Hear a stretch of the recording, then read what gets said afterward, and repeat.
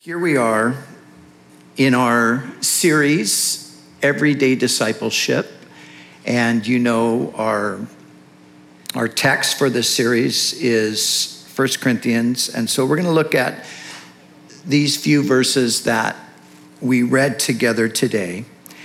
And let me remind you, I've mentioned before how relevant and applicable this letter to the Corinthians is to us today living in the 21st century.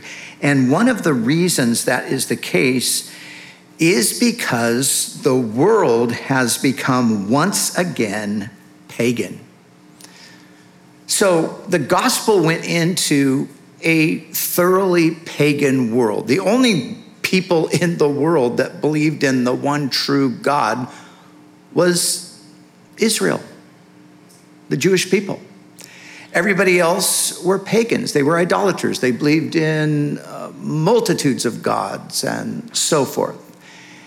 And the gospel came into the world in the first century and permeated throughout the world, many cultures, and turned the world from a pagan, much of the world, not all of it, but turned much of the world from a pagan world to a world that was under the influence of the one true God. But now, as time has passed, the world, especially the West, is rapidly returning to the way it was before the gospel entered it and brought God's standards of righteousness to bear upon how people live. And so as sin overflows in the culture, it inevitably makes its way into the church. That's what was happening in Corinth, and that's what is happening in the church today. And we've seen this over and over and over again. It often starts with the leadership in the church compromising, and then it trickles down to the congregational level where sin just is welcomed in and it is allowed. This was happening in Corinth. This is what Paul is pushing back strongly against here. But like I said, this is happening today. I just read this article this morning. Let me read it to you. It comes out of the UK. The Archbishop, here's the headline. The Archbishop of Canterbury and York, the archbishops plural, there's two of them, unwilling to support school chaplain suspended for defending traditional views on LGBT during a sermon. So that's the heading. So here's what the article says. The archbishops of Canterbury and York are facing criticism after it emerged that neither is willing to support the school chaplain who was suspended and reported to an anti-terrorism program for questioning his school's new LGBT policies. Reverend Dr.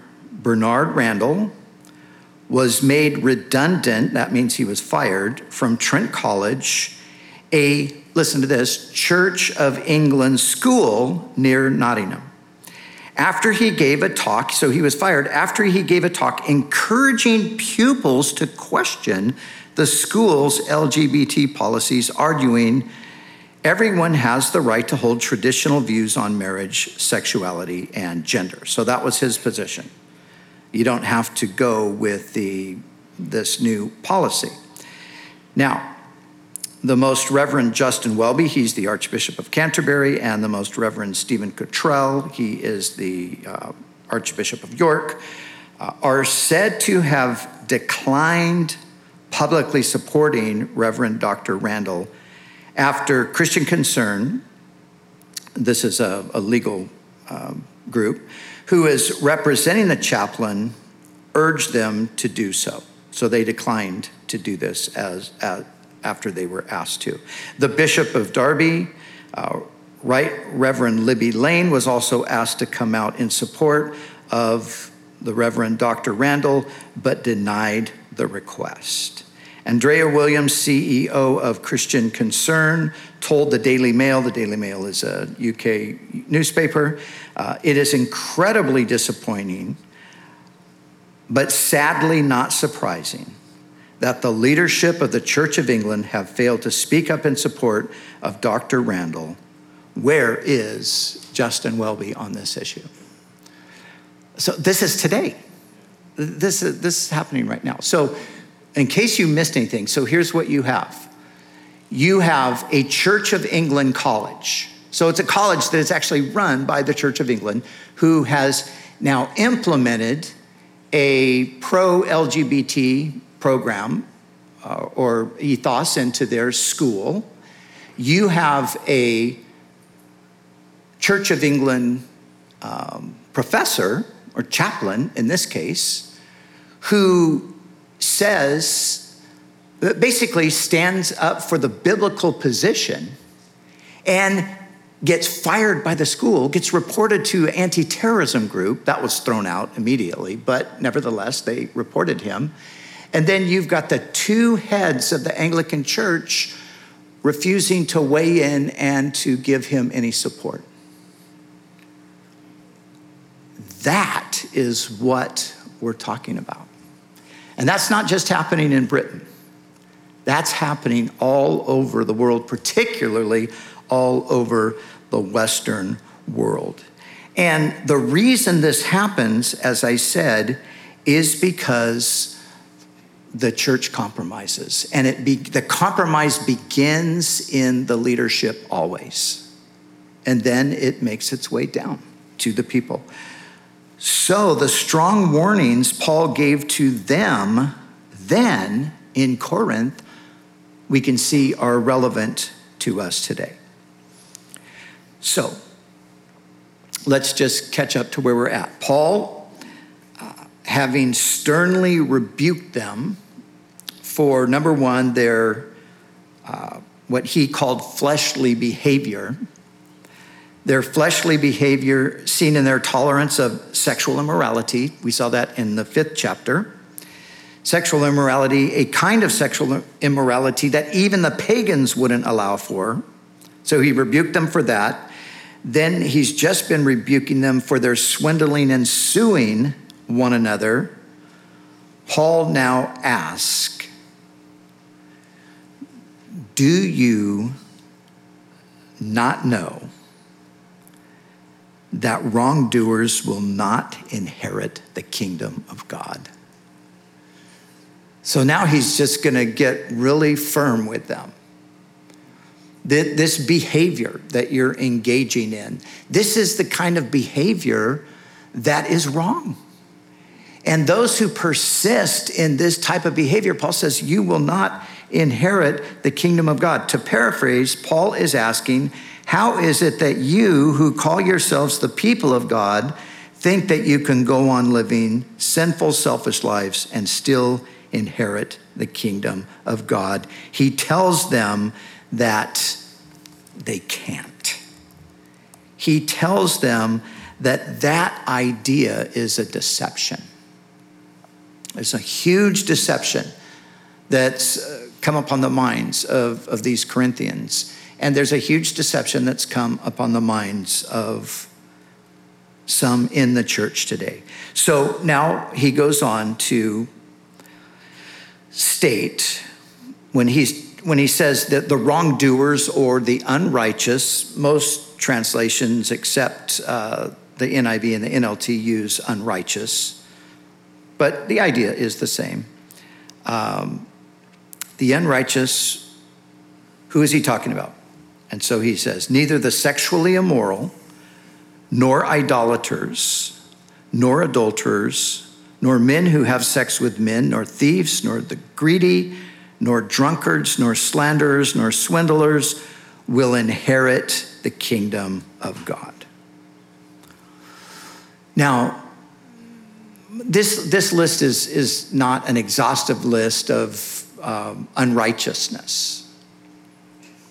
This is one of two other similar lists that Paul spells out in his writings.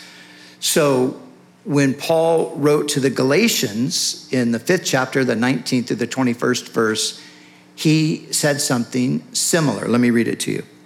He said, the acts of the flesh are obvious: sexual immorality, impurity and debauchery, idolatry and witchcraft, hatred, discord, jealousy, fits of rage, selfish ambition, dissensions, factions, and envy, drunkenness, orgies, and the like. I warn you, as I did before, that those who live like this will not inherit the kingdom of God. So he's saying essentially the same thing. He just adds some to the list. Then he goes on and he says, do not be deceived. God cannot be mocked. A man reaps what he sows. Whoever sows to please their flesh, from the flesh will reap destruction. Whoever sows to please the Spirit, from the Spirit will reap eternal life. Now, on one more occasion, Paul gives a similar word.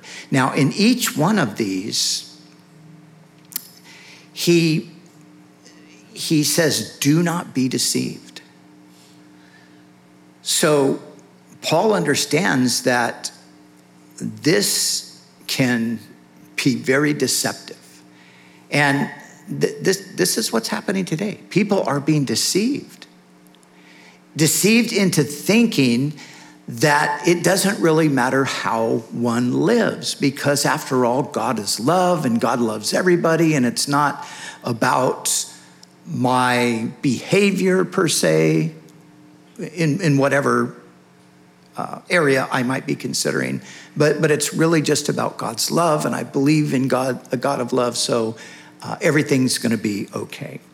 Now, the third time he says this in writing to the Ephesians in the 5th chapter, the 3rd through the 6th verse, he says, but among you there must not even be a hint of sexual immorality or of any kind of impurity or of greed or obscenity.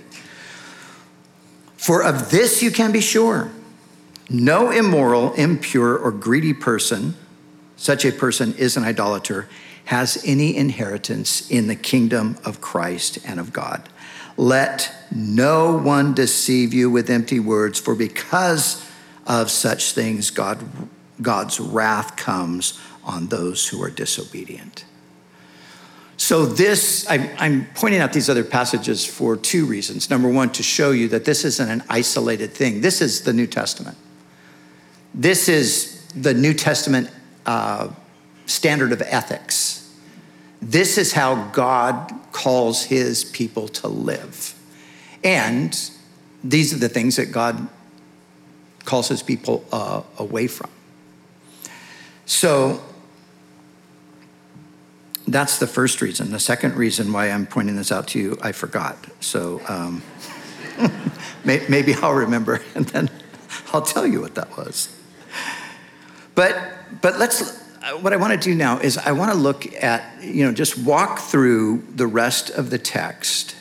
I'm not going to spend the time to go into detail on the things that are mentioned here. Sexual immorality, they're pretty self-explanatory, right? Next week, so we're in a portion of scripture here where we're going to be addressing a number of these different things that are talked about. But next week takes us right into the very issue of sexual behavior. That's the text for next week. So we'll dive more deeply into that. Like I said, all of these descriptions are pretty self-explanatory, so there's no need to walk through each one and describe what it is. If you have any confusion about what any of these words mean, then just when you go home, grab a dictionary and look them up. That can be very helpful, seriously. So what I want to do is I want to look at a few things. I want to look at just the idea of wrongdoing. Because, of course, people today would say, well, that's not wrong. So the question is, who says what's right or wrong? Now, we live in a time where it seems that whatever the majority thinks, that becomes the rule of the day. So since most people think that there's no problem with a lot of these things, I mean, take premarital sexual relations today. I mean, you go out in the world and you take a survey, how many people are you going to find that actually think that's wrong? I mean, most people today just assume that, well, of course you can have sex before you get married. I mean, how would you even know if you're sexually compatible with the person you're going to marry unless you had sex before? That's the reasoning today.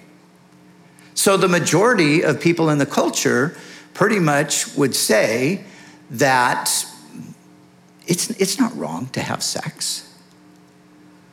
And because the majority say it, then that seems to be, well, that settles it. But that doesn't settle it, because it's not the majority that sets the standard for right and wrong. We believe, as I'm speaking as a Christian, we believe that God sets a standard, but that's where the battle lies. The battle lies right there, because the atheist, the humanist, the Marxist all say that man is the measure. Man is the measure. Man alone determines right and wrong. Marx said this. He said, the consciousness of man is the supreme divinity.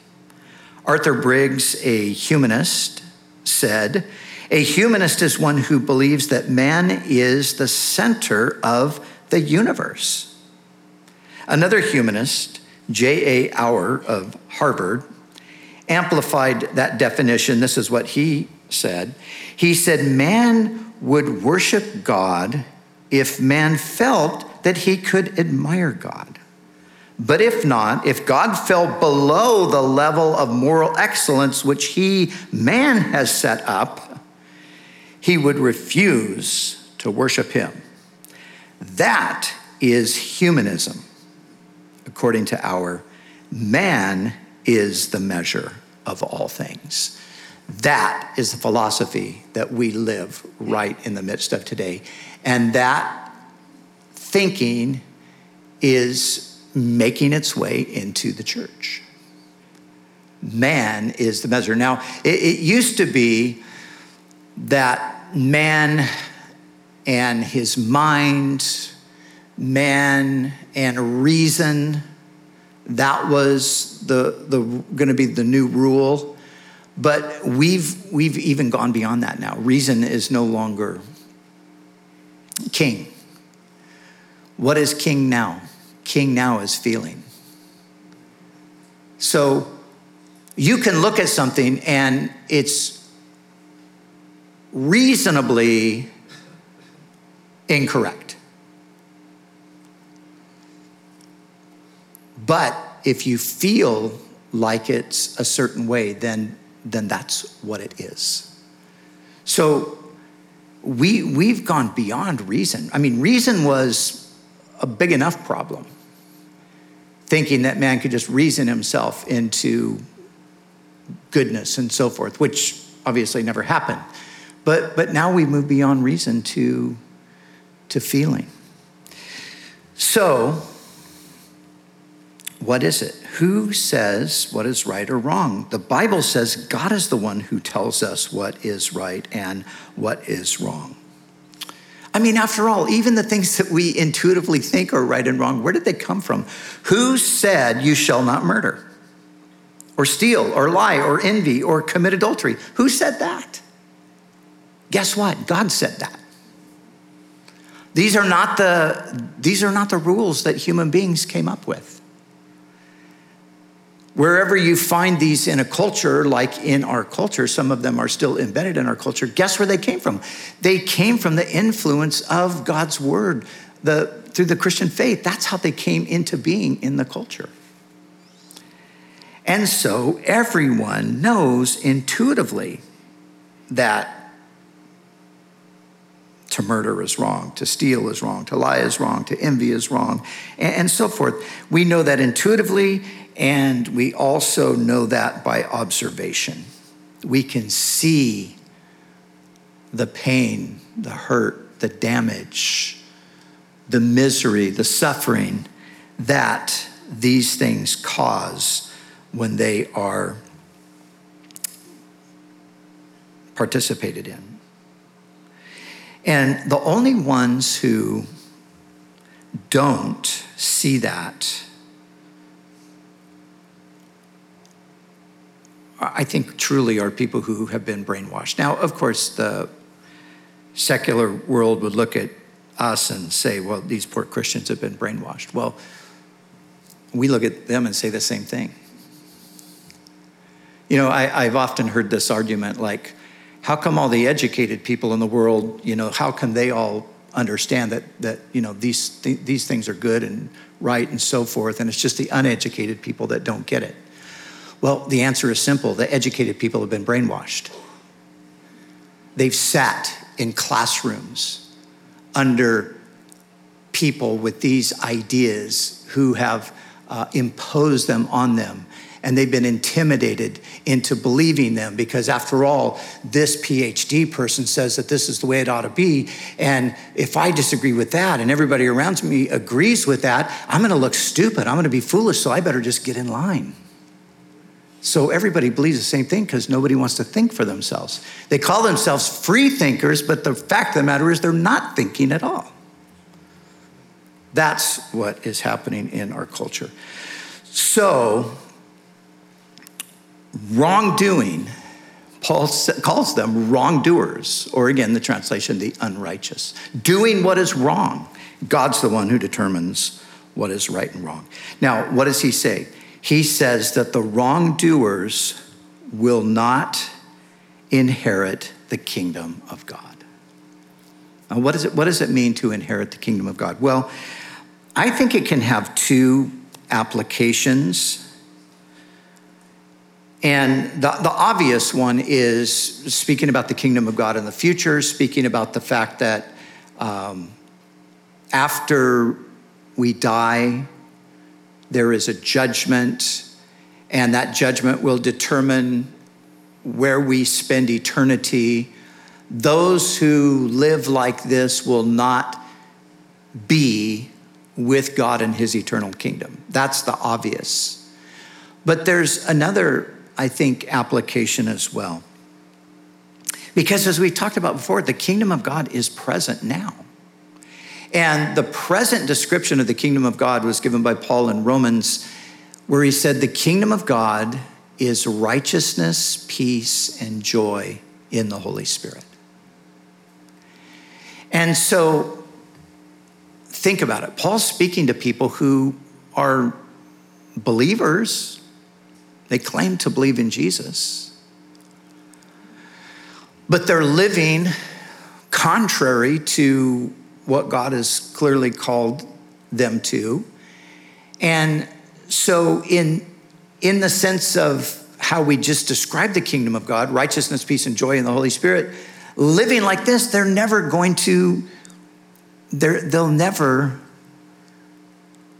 inherit the kingdom. They'll never experience that righteousness, joy, and peace in the Holy Spirit as long as they're living like that. And you know, this is the state of some Christians. Some Christians, they want the righteousness, the peace, the joy of the Holy Spirit, but they don't make the connection between their unrighteous living, their wrongdoing, and their lack of righteousness, peace, and joy. Cheryl and I were just talking about this yesterday, where some years ago she was reminding me of a situation where she was praying with somebody, and she was praying for a group of women to be baptized in the Holy Spirit, that the Holy Spirit would come upon them and empower them and bless them and fill them. And as she was praying for one person, it was just like there was some block. It was obvious that something was holding back that blessing of the Spirit. And so she finally said to the person, is there any sin in your life that you that you need to confess? And she said, suddenly she just started kind of like vomiting out all of these things. So the point is, she was there. She wanted the blessing of the kingdom. I want the righteousness, the peace, the joy of the Holy Spirit, but I don't want to change the way I'm living over here. And it made me think how I think a lot of people think that way today. A lot of people think that, well, I'm just going to go to the church and they'll pray for me and then I'll get the blessing of God, but I don't need to deal with this stuff going on in my life. No, this stuff going on in your life will prevent you from inheriting the kingdom in this sense. Now, the unrighteous, what is he talking about? I mean, as we look at those lists, especially if you remember back in the list there in Galatians, let me just remind you of that really quickly. So look at the things he lists here. He lists, sexual immorality. There's kind of the big ones, the obvious ones. Immorality, debauchery, witchcraft, murder, things like that. We're like, well, God forbid, I never would do any of that stuff. But then there's also impurity in here. And there's hatred, and there's discord, and there's jealousy, and there's fits of rage, and selfish ambition, and factions, and envy. It's like, wow. Dang. Listen, we're all in here somewhere.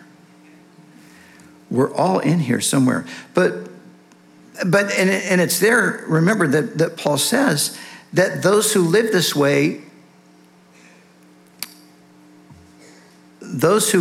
will not inherit the kingdom. So what does he mean by that? Well, again, it's important to understand. He's talking about those who live this way. This is their way of life. Those for whom these behaviors are normal. Those, the New King James Version reads, those who practice such things. The NIV, as we saw, reads, they that live this way. So Paul is talking about lifestyle. He's talking about this is the way people are living. He's talking about those who refuse to turn to Christ and away from sin and evil. Also, those who claim to believe in Christ but insist on living contrary to how God has told us to live in his word. So that's what he's describing, the unrighteous. He's not, let me just clarify this. He is not talking about those who struggle and battle against sin at times fail. That's an experience that all of us have. We struggle with sin. We battle with it. And sometimes sin gets the upper hand on us. But when that happens, we're convicted of sin. We're sorry for our sin. We want to be free from our sin. You see, that's a different person than the one that he's describing here as the unrighteous. Because the unrighteous is the person who basically just says, this is just the way I'm going to live, and I'm not going to pay attention to God's rule on this. I don't really care to conform to what God has to say about this. Actually, I don't think God's word really means that. There's a whole bunch of people in the culture today that's basically their position. Well, I don't think the Bible really says that. I think that we've been misinterpreting that, or I think that Paul was a victim, or the apostles, they were a victim of their own culture and their own time, and they thought things were wrong at that time, that we know today that those things aren't really a problem. And so praise the Lord. I'm not going to submit to that stuff. The praise the Lord is the I'm okay with God. That's what Paul is talking about here. He's talking about that person. Not, again, those who are struggling, those who are battling, those who know that this behavior is wrong and yet they're weak and they succumb to it. Many heirs of the kingdom battle with these things. But that's the point. They battle, they struggle, they fight against it. They don't just embrace it and say that, well, this is just who I am. This is the way God made me, so this is how I'm going to live. So the unrighteous are, you could also define them as the rebellious, the ones who just flat out are in rebellion against what God has said. Now, here's the thing. Paul says to them, after this list, he says, some of you were just like this. Or, such were some of you. Such were some of you. This little word reminds us of this important point. The gospel is for sinners. The gospel is for sinners. All sinners. And we can't forget that. Because again, you look at that list. Like I said, it's not thorough, but if you want to take the passages in Galatians, and if you want to take those in Ephesians, and you want to put it all together, and if you want to take Romans chapter 1, for example, and you want to put all of that together, you could say the same thing about every one of those things. And such were some of you. Such were some of you. But, so we can never forget, the gospel is for sinners. There have been times in the church's history where that has been forgotten. Times where the idea was that the church was for good and respectable people. That wasn't all that long ago that those ideas were prevalent. As a matter of fact, in certain places, you could still find that's kind of the idea in the background. There's like an unspoken motto over the church: sinners need not apply. How did things ever get to that point? Well, they got to that point through another unrighteous act called self-righteousness. But those are real things. And we cannot forget that the New Testament church, the church as God intends it to be, is a church that is filled with grace. It is a church that's about the good news, the gospel, that Christ came to save sinners.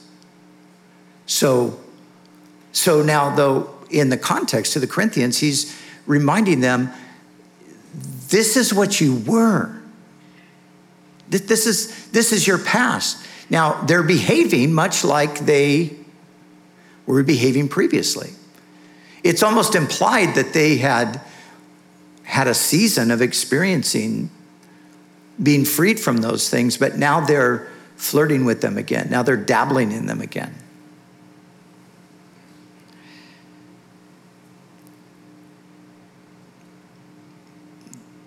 But you were washed. You were sanctified. You were justified. The goal of the gospel is transformation. God is in the business of changing not just our destiny, not just our eternal destiny, but God's in the business of changing the way we think and the way we behave. That's what he's doing. And so Paul says to them, you were these things before, but the point is you're not that anymore. So quit behaving that way. You're not being true to your real identity. So look at what he says. But you were washed. You were cleaned from the filth of sin. Again, we're living in a time where sin is just so, the air we breathe, it's like the filthiness of it has even lost its sense of filthiness. Boy, the things that people say and do and act out today, and the truth of the matter is, even though we have become desensitized largely to the filthiness, the filthiness leaves a stain. And people still know it. People still feel filthy when they're in sin. But what the gospel does is it washes that away. It washes that. It takes away the filthiness. It gives you a sense that I'm clean. I'm clean now. So you've been washed. You've been sanctified. Now, sanctified is a word that is describing the process of growing in holiness, or I like to simplify it by saying it is the process of being made into the image of Jesus. So you've been sanctified. Now, sanctified is an ongoing thing. It's not, you will be fully sanctified when you receive your glorified body. That's when sanctification will be completed. We will be fully conformed to the image of God's Son then. But now we've been set on a trajectory toward wholeness, holiness, and Christ-likeness. See, that's what sanctification is. We've been set on this course toward wholeness, health. Not physical health necessarily. Could be physical health because through your sanctification, you're no longer doing the things that were even destroying you physically. But it's wholeness in the sense of wholesomeness. God wants our lives to be wholesome, good, not contaminated, not filth-ridden, but clean and wholesome. So we've been set on this trajectory toward wholeness or wholesomeness, holiness, and Christ-likeness. And I think holiness is largely for the Christian, it's Christ-likeness. It's being more like Jesus. And then thirdly, he says, you've been justified. You've been justified. And here's the one that's really important. They're all important, but this one is important because to be justified means to be declared righteous and to be given a positional righteousness before you attain the practical righteousness. And this is every Christian. Every Christian is justified. Every Christian is perfect before God. That's justification. But every Christian is also imperfect before one another. So our position is one of perfection. We have been declared righteous now and forever. God sees that. That's how he sees you. That's how he sees me. But when I look at you, when you look at me, we don't see that. What we see is sanctification. We see that we're on this trajectory toward where we're ultimately going to land. But justification is the guarantee that we will get there. That's the beauty. Justification guarantees that we will get there. God declares us righteous now because he knows he's going to get us to the place in the end. And so that's what he says to them. And he says that they have been justified in the name of the Lord Jesus Christ and by the Spirit of our God. This is just that reminder that these things happen to us as God works in our lives.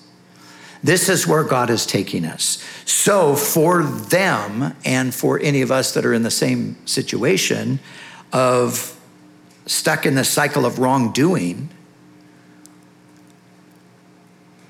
Paul is reminding us that the work of Christ and his Spirit is to bring us out of these things. So Paul is reminding them that if they have truly believed, then they must renounce and forsake their wrongdoing and allow God's power to perform his transforming work so that they themselves might live as a new humanity created in Christ. Remember, that's what God is aiming for with the church. That he would be able to put us on display as this is a new humanity. This is the new thing. This is what I am doing that will stretch into eternity. So that the world may see and be drawn into the kingdom of righteousness, peace, and joy in the Holy Spirit presently, and be given the guarantee of the full inheritance of the kingdom when Christ returns. So I'm going to close with this.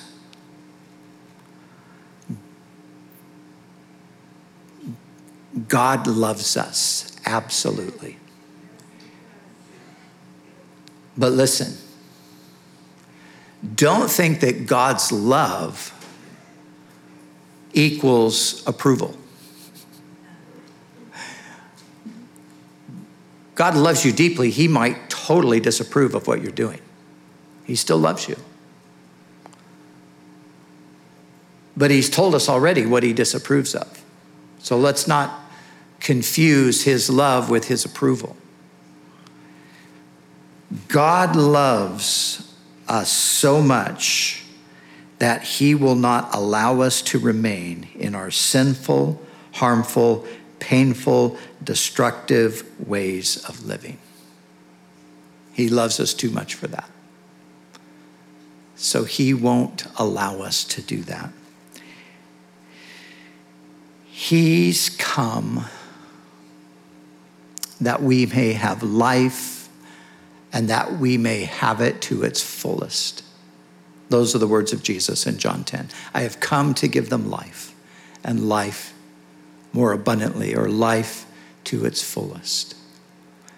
And so living in these unrighteous habits is far from life to its fullest. And if we just insist on remaining there, then that's an indicator that we've never really had that work of the Spirit in our lives, because through the work of the Spirit, we've been washed and sanctified and justified. But if we've been washed, sanctified, and justified, that being through Christ and the power of the Spirit will move us in the direction of living wholesome lives, living good lives, living the kind of lives that we can get up in the morning and be excited about the day ahead, or we can go to bed at night and not have any regrets, because I'm living the way God wants me to live, the way God intended me to live. And so, Lord, help us to realize the beauty, really, of the life of the Spirit. The beauty that it brings into our own life experience and into the relationships that we have with others, into our entire community. Lord, what an idea to just be able to live wholesomely.